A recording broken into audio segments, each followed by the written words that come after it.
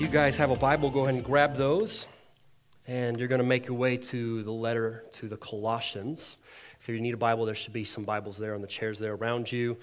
And we are going to go to page 772 if you're there. Colossians chapter 2, page 772.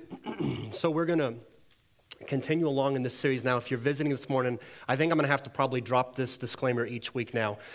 If you're visiting this morning, keep in mind that what we are talking about today and in the coming weeks, we have been building on over the course of the summer starting back in April. So it may seem strange to drop in on a sermon like today where we're talking about demonic things or how demons can influence us. But keep in mind, we've laid a foundation. It would be well worth the time, I think, to go back and hear that foundation, especially if some of the things we're looking at today, you're going, that doesn't make sense to me. It's certainly not the type of topic where if it's your first time being introduced to a particular congregation that it leaves you with warm fuzzies. It's certainly not that kind of. So just know that it's part of a series where we have been so far is we've looked at what does the scripture say about spiritual warfare? Because that's what this series is about. What does it say about spiritual warfare? But it's not your typical spiritual warfare series. And so we've been focusing on things that maybe you don't normally focus in on when you think about spiritual warfare. But we've been honing in on what is the enemies of what is the tactic of the enemies? What is it that he comes after us with? How does it look in our everyday life? Maybe some of those ways we may not recognize because we're not looking for it. And then how do we interact with that? How do we engage with that? Because part of our premise on this series is that if we don't know, if we're ignorant about how the enemy operates and what it might look like, then we can't engage. We can't resist. We can't stand firm. And we can't do the things that in the authority of Christ we are given to do.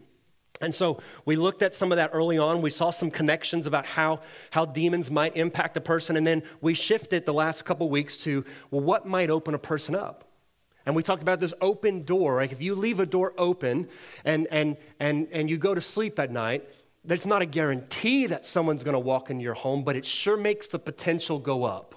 Right? And so this open door idea that when we leave doors open, it doesn't necessarily guarantee that we're going to be impacted by a demon, but it leaves that door open that we might be impacted. And so we need to recognize what are some of these open doors. And so we've talked about anger. We've talked about unforgiveness.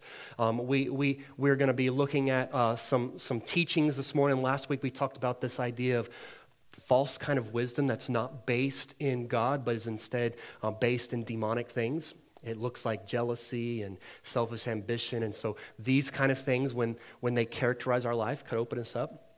Now, we're not going to be looking at every possible open door, but I want to put this before you. Early on in our series, we looked at things that would be involved in what we would call the occult. Witchcraft, sorcery, divination, crystal balls. We talked about the horoscopes and things like that. These are all things, you shouldn't lose sight of that. These are all things that if we participate in them, these too are open doors. And so it's important for us to recognize where is something based, where does it come from, what's its purpose? Because these things, we could knowingly do it or we could unknowingly do it. Around here, one of the things that we really have to pay attention to is what are we being influenced by that's either New Age, right? That's not of the gospel. It sounds spiritual, but it's based in Eastern religions. Usually what that looks like is some kind of idea that God is in everything. God is in me, God is in you, God is in the tree, God is in the deer, God is in everything, and we're all a little bit on God, so therefore we're all connected. So a real easy way to make this connection would be if you've ever seen Avatar puts this view forward. If you've ever seen Pocahontas puts this view forward, which then lends itself to this is a common among Native American tribes. The idea that there is divine in all things, and so a lot of times the things that people participate in that's associated with, say, Native American tribes, while they may seem more like culture or heritage to you and I, what's important for us to keep in mind is when you become a Christ follower, your heritage is Christ. When you become a Christ follower, some of the things that maybe you would have clinged to in your past because that's my family, that's my background, we have to now reevaluate through new eyes, through eyes that the Spirit gives us, because something that we may have grown up with, thought was innocent, may actually not be innocent. So all these kind of things are open doors that could open a person up to being demonized. Now, the things that we're talking about this morning, we're going to use this phrase, deceitful philosophy, because that's what Paul uses, but we're going to go here this morning. Anything that undermines the all-sufficient work of Christ is demonic. Anything that undermines the all-sufficient work of Christ is demonic. So a lot of times when we think spiritual warfare and we think demonization, we think that a person is completely under the control of some kind of spiritual being, and they lose all awareness, and they're doing things that are just completely vile and heinous. And that's certainly part of it, can be. But the things that we don't look for, the things that we don't recognize as easily, are the things that maybe go against the gospel. The things that maybe undermine what Christ has done on the cross, on his death and his resurrection, the things that Christ has died to purchase for us, when we go against that because we're buying into something, or when we start to participate in something that undermines that too, Paul will tell us, is demonic. And I think you're going to be surprised at some of those things. So let's take a look. Colossians chapter 2, we're going to start with verse 8. So we're going to ultimately go through verse 23, but I'm going to do a lot of summarization this morning. All of it's worthy to go into in detail. But for the sake of this morning, I'm going to hone in on a few things, summarize some other things, and then hone in on a few other things at the end. So Colossians 2, verse 8 through 10 is where we're at. Paul says this, "See to it that no one takes you captive by philosophy and empty deceit, according to the human tradition, according to the elemental spirits of the world, and not according to Christ. For in him the whole fullness of deity dwells bodily, and you have been filled in him, who is the head of all rule and authority."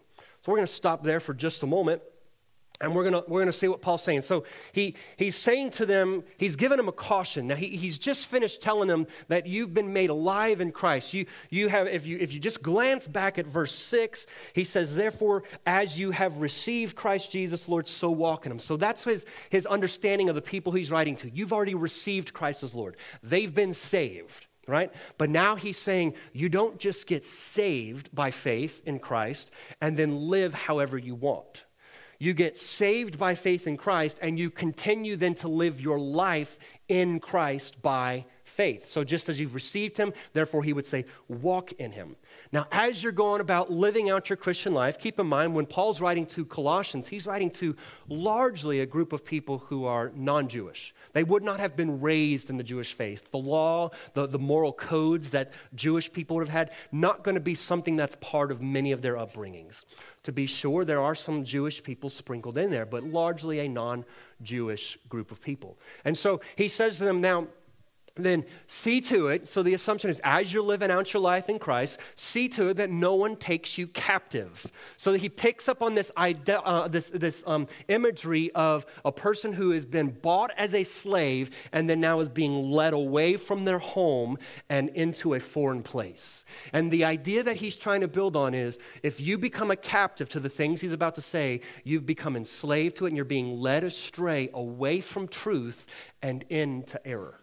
Okay, so he's saying, hey, he's using very strong language. Don't, make sure that no one takes you captive by philosophy and empty deceit. Now, sometimes when we see something like this in English, we'll go, oh, that's two different things, philosophy and then there's empty deceit. But sometimes the way that the Greek language can work, the way it's structured, and we could do that in English too, but we might phrase it a little differently than just an and, right? Sometimes there's a very close relationship between the two words that are joined together. And so it could be, we look at that and we say there's philosophy, that's one thing, and then there's empty deceit, that's another. Or it could be, and what I think Paul's doing here is philosophy and empty deceit describe the same thing, so that the philosophy that he's describing is an empty, deceitful type of philosophy. And so some of your translations actually pick up on that, and they'll just merge those words together. And they'll say something like, no one takes you captive by deceitful philosophy or something like that. They'll merge them together. So if you see a difference between what you see on the screen and what you see in your Bible, particularly, I think the New Living Translation does that, and I know a lot of you guys look at that. And so that's why they're doing that, because it can be that. And I think that's what Paul's doing. He's saying there's a type of philosophy that's empty and deceitful. Now, we've got to talk about philosophy, because like you, I'm sure, I've heard so often this verse used to just rail on all types of philosophy like we would think about it today. When you think about philosophy today, you think about someone who's going to college and getting a good degree and paying money for something that they'll really never use to benefit anyone in any kind of meaningful way, right? They're just going to go think deeply about things and do nothing. It's kind of that idea. They're going to, in all actuality, what you do in a philosophy degree is you study some of the deep thinkers who have influenced the course of history. It really does have a lot of value. The problem is we miss that so often. And so when you start reading some of these people who have influenced the course of history, it helps you to understand this is how we got to where we are. We need to see this error in this thinking so that we can get us back here. I mean, it's got value, but typically that's about as narrow as we think of philosophy. We think of someone who thinks deeply, who thinks about life, the big questions of life. If there's a Christian philosopher, then they're thinking about the deep questions of life from a Christian perspective. That's our definition of philosophy. That's how we view it. It's very narrow. That's not the word that Paul uses. And so we have to be careful not to go rail on philosophy, because I don't think Paul is going to come down hard on a Christian philosopher. Some of the people that you guys enjoy the most, and I'm going to throw out some names, and I understand there's been some developments with some of these names, some things have come out, so maybe their reputation's tarnished, but their work is still good. So I think of people like Ravi Zacharias. Right? Ravi Zacharias is a Christian philosopher. Right? I think of William Lane Craig, and William Lane Craig is a Christian philosopher. There's several others, but those I think are two of the ones you might be more familiar with. Josh McDowell, if you're a little older, previous decade, his son also is currently doing what we'd call apologetics. But when you get into those kind of things, that's philosophy. I don't think Paul would come down on that kind of stuff if a person is going at the deep questions of life from a Christian worldview. That's not what Paul's getting at. In fact, this word, as Paul used it, when he was using it this day, it was very broad. This word can include any way of thinking, any worldview. So the way I think about the world, the way I think about events, the way I think about people, the way I think about existence, the way I operate because of those things. Philosophy covers all of that. So it's not just a very deep way of thinking and studying certain people. This is, everybody would have had a philosophy of life. Everybody would have had a philosophy of God or the gods. And so Paul's word, philosophy here, is very broad, and it certainly includes the way we view the world, the filter through which we run all things. And so when he then says this, he says, see that no one takes you captive by empty or deceitful philosophy. He's warning them against a way of viewing, a way of understanding the world and things around them that ultimately is not based in God. And therefore it's empty. It ultimately leads to death. It does not lead to God, and then therefore it's deceitful, because anything that is opposed to God and his way and his will and his standards is deceitful. And if it leads someone away from God, it's deceiving them so that they would follow after that instead of God. So Paul says you've got to watch for that.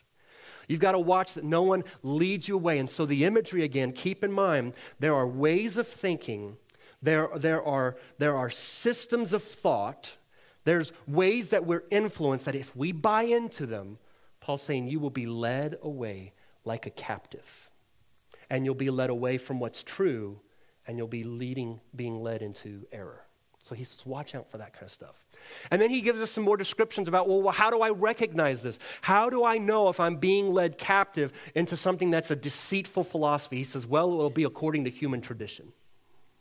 So anything that is a way of thinking, that is a system of thought, or teaches you to view people, to think about things, the world, God, and it's based in humanity. It's not based in God, it's based in humanity. In other words, what can I come up with? So if I just one day decide God is not in existence, God is not the supreme being, there is no God, and maybe I might just be a little cautious and say, but there might be a God, a supreme being, but I'm not sure who it is, and I don't think we can know him. So not full atheistic, but maybe agnostic. If we get there, then we're left to then try to figure out the world. We're left to try to figure out the meaning of life. We're left to try to navigate our way through relationships. We're left to think the best to my ability, how do I understand what's going on? How do I explain things? And this, of course, is where we get a lot of the things that we're taught in schools, a lot of things that we're taught by what might go as science, a lot of things that we're taught by people who buy into that and say this is the more enlightened way of thinking. But it's based in humanity. It's not based in God. It's opposed to God. And so Paul says these are human traditions. Now in his day, that could have been certainly other ideas about God. It could have also been, as we're about to see, the way you live your life. That this is the way you get to know God. This is the way you grow in spiritual maturity. You do this, and all of that would be based in God. So he says, watch for things that are based in human tradition, which means I've got to test the things that I know. I've got to test the things that I'm buying into, the things that I'm letting direct my life, the things that I'm orienting my life around. I've got to test those. Where does it come from? What is it based in? Who is it based in? Can I find that in the revealed Word of God? Or did I get this because my parents said this is what we do, and their parents said this is what we do? Well, I need to find out, is what they said we do part of what God says we do? Or this is my heritage, I'm from this type of people, and so this is how this type of people have always lived. Well, now that I'm a follower of Christ, I have to test that. Is that how I should continue to live? It might be based in human tradition. So Paul says, watch for that. So a deceitful philosophy is one that goes according to human tradition. It's also one that goes according to the elemental spirits of the world. And this is where we're going to camp a little bit. This is why it ended up in our series, because of this phrase here, the elemental spirits of the world. Now there's different ways that your Bibles may translate this. So you might see the elemental principles is a very common one. You might see something like the fundamentals, but usually a lot of translations, if they don't go with this, and a lot of them are going this way now, they might say the principles, fundamental principles. Now, the word here, this is important to understand. The word that Paul uses here in the Greek is the only time it ever shows up in the Scriptures. And it's the only time Paul uses it. So a lot of times when we are trying to figure out how is this author using this word, we have to look at, well, how was this word used at that time? We have to look at how did he use this word in other places, right? And so that's how we then come to the context of what this person means. But in this case, this is the only place Paul uses it, and no other author of the Bible uses it. And it was used around Paul's time, but it was morphing in its meaning, hence the differences in your translations. So some of your translations are going to capture maybe the older meaning, and certainly a common one that would say fundamental principles. And the idea would be, it could be things like, these are the basic building blocks of life, these are the basic principles of understanding. But keep in mind, this world that Paul was living in and writing in, they did not separate the spiritual from the physical like we do. They didn't have a physical world and a spiritual world that were kept neat and tidy. Those two worlds intersected and interacted all of the time. And so there was also another meaning of this world where the fundamental principles or the elemental spirits were understood as the spirits like earth, wind, fire, air, right? The fundamental elements of the world. Some of the people understood the word to mean that, right? And so we've crossed into now there's some spiritual beings involved, but perhaps it's the spiritual beings that's behind fire, earth, wind, and things like that, because keep in mind the people would worship the stars, they would worship the creation, so that it got used in that way. But then also we have uses of it, that word, where it means like a demonic being. An elemental spirit would be a spiritual being of some kind that is influencing certain types of behavior or influencing certain types of thought. And so we see all of those different types of meanings. I think, and the later translations do catch us, I think that's what Paul's going after. I think Paul clearly has some spiritual beings in mind. I'm going to show you why in just a moment, why I land there. But I think he clearly has in mind spiritual beings. And so if that's the case, then he says, see to it that no one takes you captive by empty, deceitful philosophy. He tells us that philosophy is according to human tradition, but it's also according to the elemental spirits of the world. It's being influenced by demonic beings. And then he goes on and he says, and not according to Christ. So the type of philosophy, the empty, deceitful philosophy, it's a human tradition, it's influenced by demons, and it goes against Christ. How do we recognize these deceitful, empty philosophies, these ways of thinking, these systems of thought? I need to test them. I need to understand where they're coming from, what they're based in. So someone says to me that evolution is true, and now I'll step on some toes, we can talk about this later, but evolution is true. All right, now before I just buy that and just take it because my teacher said that, God gave me a brain. Right? So I can think, I can analyze some things, I can go to his word. So I have to ask, well, what is evolution based in? Do I find any support for it in Scripture? I have to ask, where does this find its origin? Well, if we're being honest, we'll find that evolution ultimately finds its origin in an atheistic worldview, a worldview where there is no God who created, but rather that different theories, but perhaps like a Big Bang, put some things into motion, and then over the course of millions and billions of years, things evolved from simple organisms to more complex. Okay? So I can buy that. I can accept that from my teachers because, after all, they're the authorities. They carry the degree in teaching that I should listen to them. Or I can say, God gave me a brain too, and he told me to love him with it. Love the Lord your God with all your heart, soul, mind, and strength. And I've got to test that. And I've got to say, well, where do I find that in Scripture? And if it's based in the assumption that God does not exist, that sounds to me like human tradition. Certainly, demonic spirits would influence a way of thinking that denies the existence of God, right? And does it go against Christ? Well, I think it would go against Christ. So that was an example, but I've got to think like that, right? I've got to find out, where is this base? So when it comes to then living out my spiritual life, I've got to do the same thing. If someone says, this is how you grow as a believer in Christ, I need to test that. Because some people have some pretty wacky ideas about how to grow as believers in Christ, right? They put certain rules and regulations on you and say, well, this is how you do this. And so if you do this our way, since we're obviously the authority, then you too can be like us. Well, is that based in human tradition? If it's leading me away from the gospel, if it's adding stuff to the gospel, then it's going to be not according to Christ, and certainly that would be something demons would want to influence. Okay, so Paul says, watch out for this. And then he says in verse 9, he's going to help them. He says, listen, there's going to be these things that pull you away, and they're going to not be according to Christ, but in him, in Christ. And this is where I'm going to start summarizing a little bit, but hear me, all of this is worthy to dig into much deeper. But he says, in him, in Christ, the whole fullness of deity dwells in bodily form. You don't have to go somewhere else to find the things that you're looking for. In Christ, it is all there. He is fully God in the body. And then Paul says, and you have been filled in him.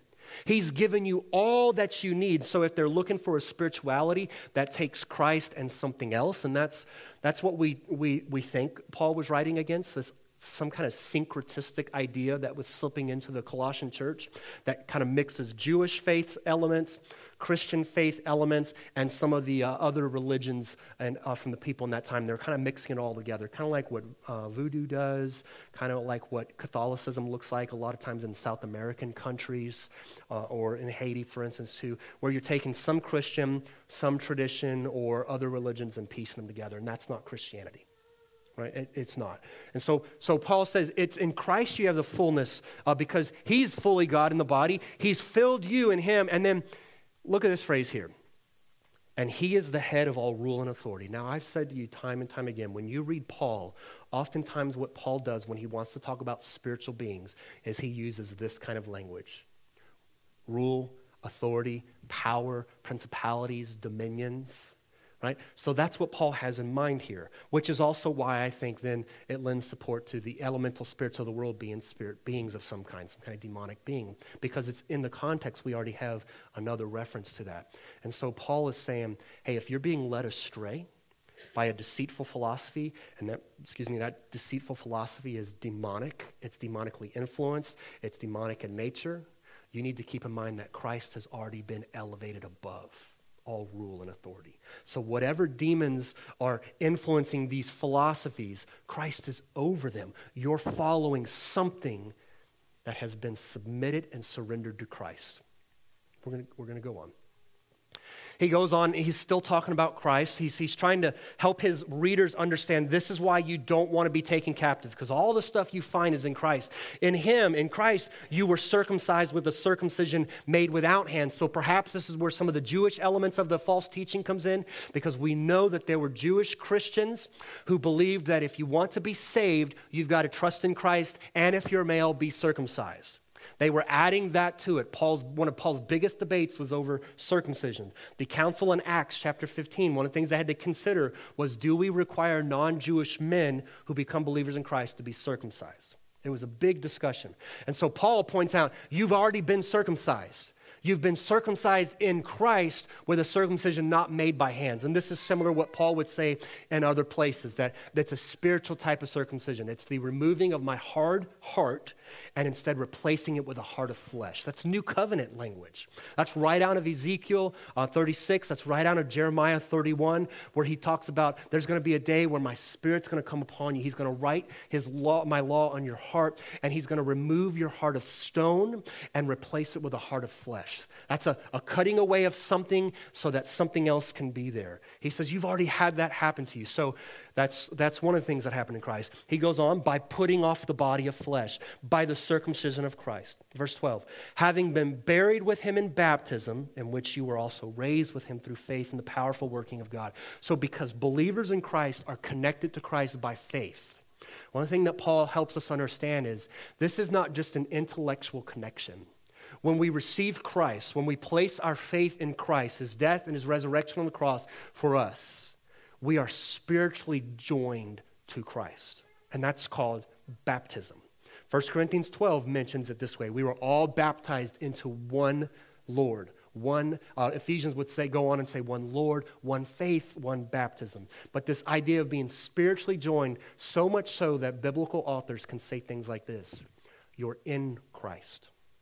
Not just that you now are associated with Christ, but you're in him because we're joined to him. He can say things like what Jesus was getting at in John 15, where he'd say, abide in me, and you will bear much fruit. And nobody can do anything if they don't abide in me. This connection to Christ is one that is a spiritual connection. And so Paul's capturing that here when he says, when you were buried with him in baptism. And he's talking about the spiritual baptism, which is then illustrated by water baptism.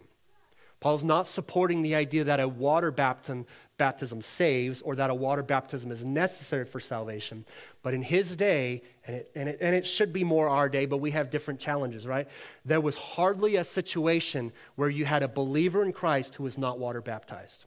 You didn't have believers in Christ who went 4, 5, 6 years before they got water baptized. It was a very closely linked thing where a believer in Christ became a believer, and very soon after, perhaps even that same day, they were baptized.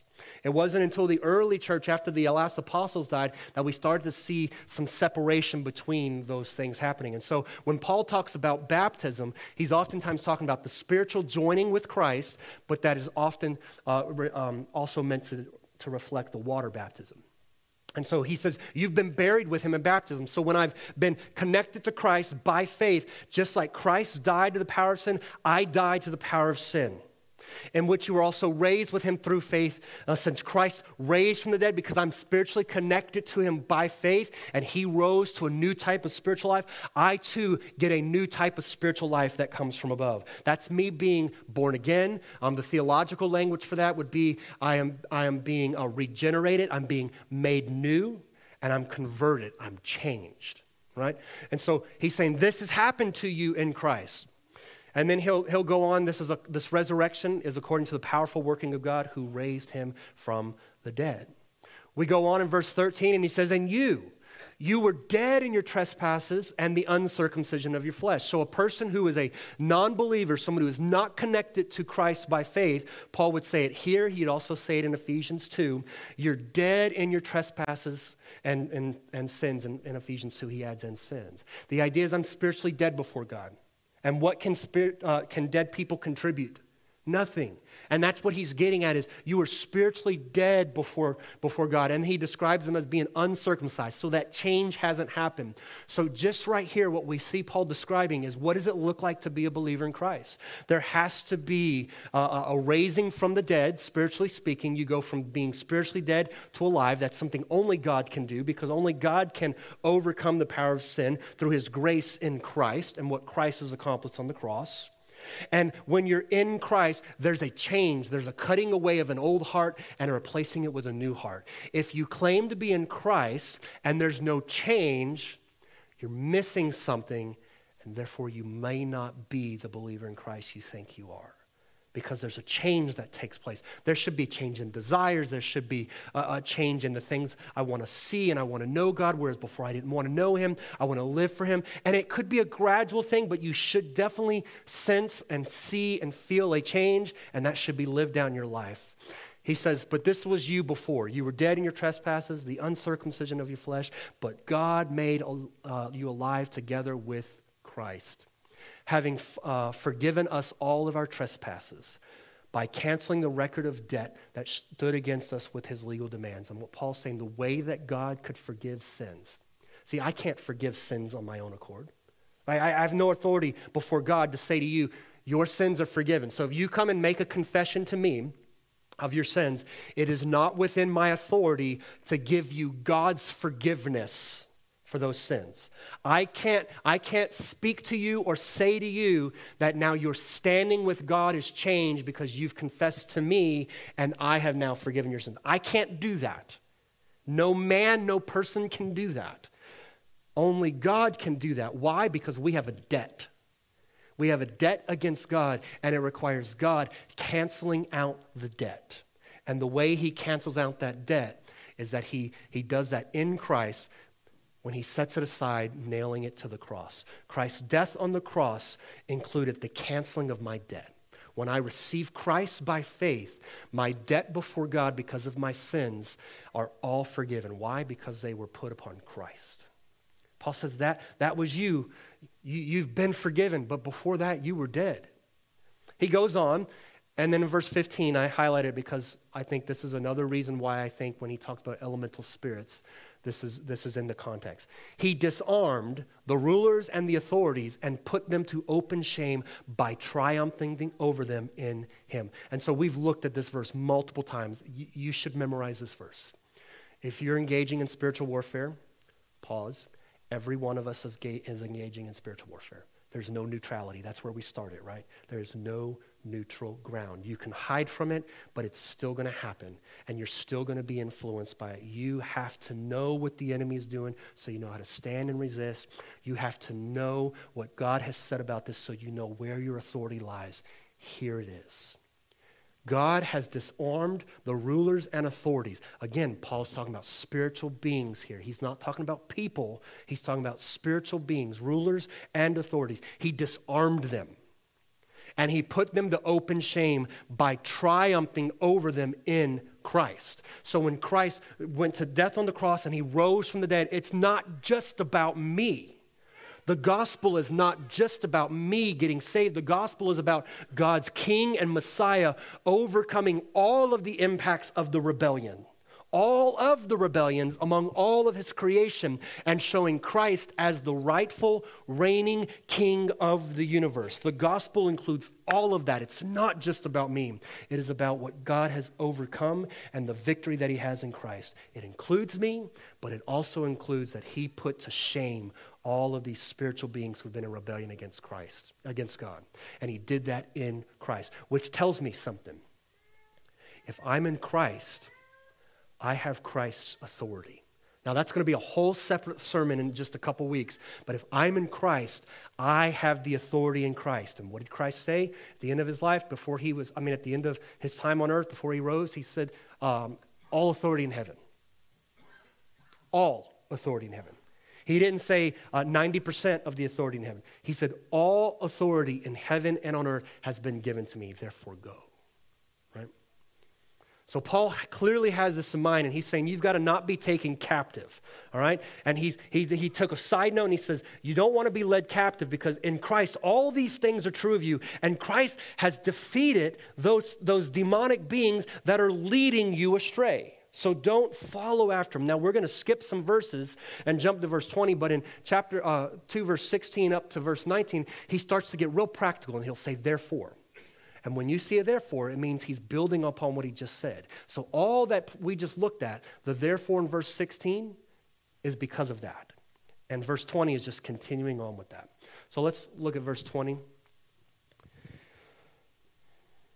If with Christ you died to the elemental spirits of the world, why, as if you were still alive in the world, do you submit to regulations? Do not handle. Do not taste, do not touch, referring to things that all perish as they are used according to the human precepts and teachings. And we're going to stop there for just a moment. So he brings back the elemental spirits, but now he's getting very practical, getting way down to earth for us here. And so he says, if with Christ you have died, and the assumption that Paul has, this way he has worded this, is if you have died with Christ, and I'm assuming that you have.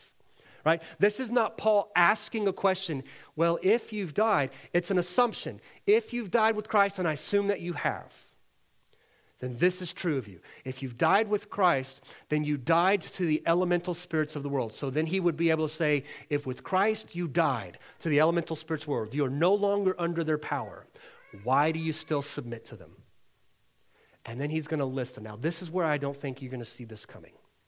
Because the things that Paul lists, do not handle, do not taste, do not touch. These are human regulations. You must abstain from certain types of food. You must only eat this type of food. Hey, you can't touch certain things. It might make you defiled. You can't handle these kind of, it sounds very much like things we would find in the Old Testament law, right? And so that's part of the Jewish nature of this false teaching that's coming in. But listen, people are crazy. And people get weird ideas about how you should get saved or how you should then live your life before God. And so who knows? We just don't have enough information to know all the details. We just know there are things that we're being told to these Colossian believers that you can't eat that. You can't touch that. This is not what we do.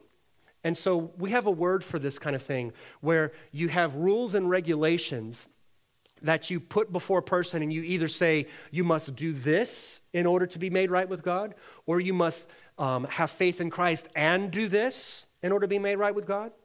Or it might look like this to the believer. Well, now that you're a believer, this is how you have to live your life in order to grow. Like, we have a word for that. Do you know what that word is? It's called legalism. When a set of rules or obligations are created, and the person or group of people that creates that set of rules or obligations, they're the standard that you now have to live up to. But they'll tell you it's God's standard. But it's their standard that you have to live up to. And if you reach their standard, then you're growing. Then you'll be made right with God. Oftentimes, the legalistic standards are much higher than God himself. Oftentimes, the standards of legalism, the rules and regulations that we submit ourselves to, are oftentimes far higher than what God ever requires of us. So let me just make this connection in case it's not quite there yet. When we talk about open doors in spiritual warfare, things that can open us up to being influenced by demons, so being demonized, or when we talk about things that are influenced by demons, legalism is influenced by demons. I had a pastor tell me once early on when I started pastoring, he said when a church goes too long without having the grace of God preached to them, they will just drift toward legalism. He could say that, one, from his experience, but two, because that's just who we are as people. The sin that impacts us, even though we're in Christ, we are still impacted by sin. Until the day Christ returns, we will live in a body that is impacted by sin, which means not only does my physical body have desires that I have to resist, not only does my physical body get sick and die, but part of my body is my mind, my heart. And so my thoughts and my attitudes are still impacted by sin. They can be redeemed and renewed, but I will not be free of that impact until Christ returns and completes the redemption process. That is, joins my immaterial person to the physical person that's fully redeemed.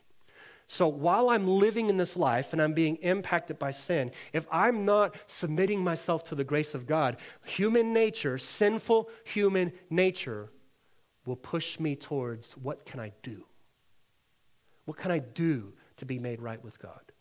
How can I live so that God will accept me? And even if I get past that and I understand the gospel is by grace through faith, and so I receive the gospel, I receive what Christ has done for me, and I know I don't add anything to it, but then as a believer now, as a new believer, I start to live my life like I should prove to God that I was worthy to be picked. And so my life gets choked out by legalism. I'm still submitting myself to things that are influenced by the elemental spirits of the world. And when you think about every other religion, it's all opposed to Christianity. It's all opposed to the gospel. The gospel says God, who we have offended, did what was necessary in Christ so that those who offended him could be made right with him through what he has accomplished on their behalf. That's grace. I don't do anything to deserve it. I don't do anything to earn it. Every other religion has some component of the God that you have made mad, the God that you are at odds with, requires of you this. You must live this way. You must do this in addition to. Every other religion is about what I can do to get myself up to God. Christianity and the gospel is about what God has done to come down to me in Christ.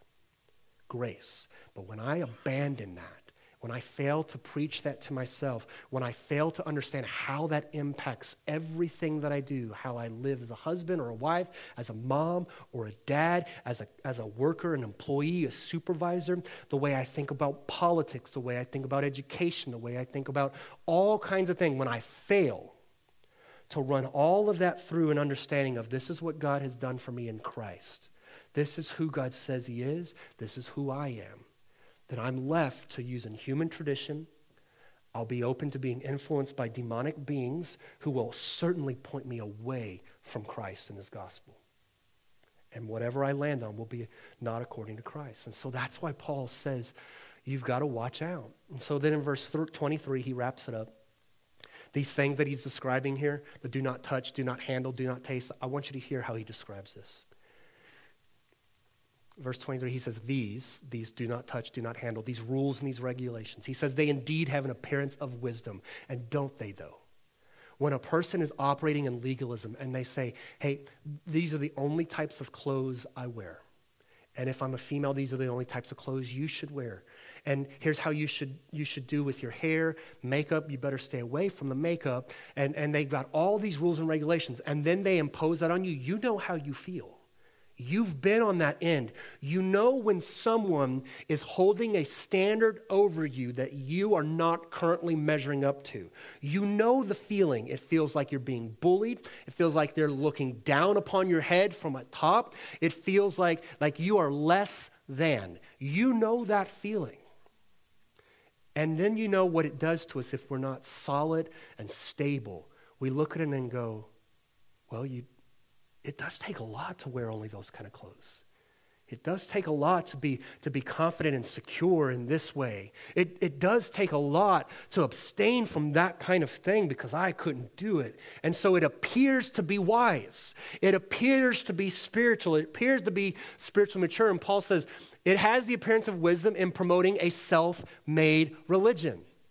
It's human tradition. It's a self-made religion. And it's asceticism, which is denying myself things, applying negative things to me. And if there's enough negative things that I can apply to my life, then a positive will come out of it. Oftentimes, asceticism is associated with physical severity to the body. So there are countries still today where believers in Christ will whip themselves with scourges and whips on their back as they're going to the cross, remembering the last days of Christ. And they're trying to inflict the same type of suffering that Christ had. They even go so far as some of them are crucified.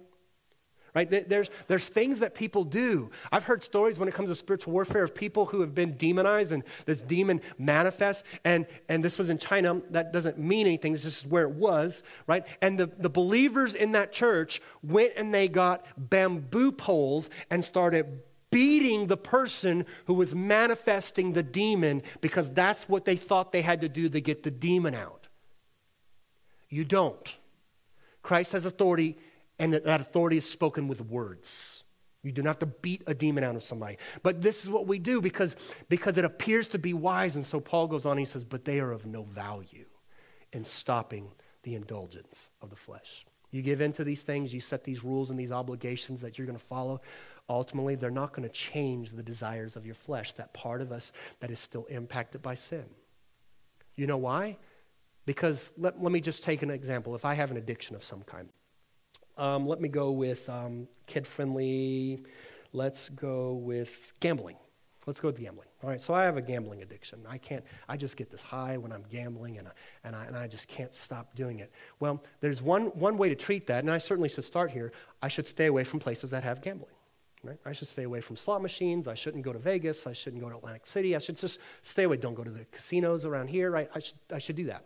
But if that's my only strategy, and I'm going to white knuckle my way through that, and I'm just going to resist every time I have that urge, I'm ultimately not doing anything to stop the indulgence of the flesh. I'm just white knuckling, and what's probably happening, if I would be honest, is it's manifesting somewhere else. Because there's a root there, and that root is in my heart. And I've got to deal with, why was I gambling? What was I doing there? What was it giving me that I felt like I needed that I didn't have? Now I got to deal with that. That's the work of the Spirit. That's the work where the Spirit produces in me the fruit of the Spirit rather than allowing me to go and fulfill the desires of the flesh. Right? So Paul says legalism, these rules and the obligation, they don't stop the indulgence of the flesh. So, anything that undermines the all-sufficient, which means Christ did everything that was necessary for my salvation and living, for me to know God in the way that God has revealed himself. If I buy into anything, I live in such a way, I teach anything that undermines that adds to it, takes away from it, anything, I will add legalism in here, any of that is demonic. So when I think about a battleground, when I think about where spiritual warfare is showing up, this is one of the places we've got to watch for. Because this is where we will drift. This is where we would never label it spiritual warfare. We would never look for demonic things. We would never look for demonization in legalism. But right here, Paul does it for us. And he makes the connection. So anything that undermines the all-sufficient work of Christ is demonic.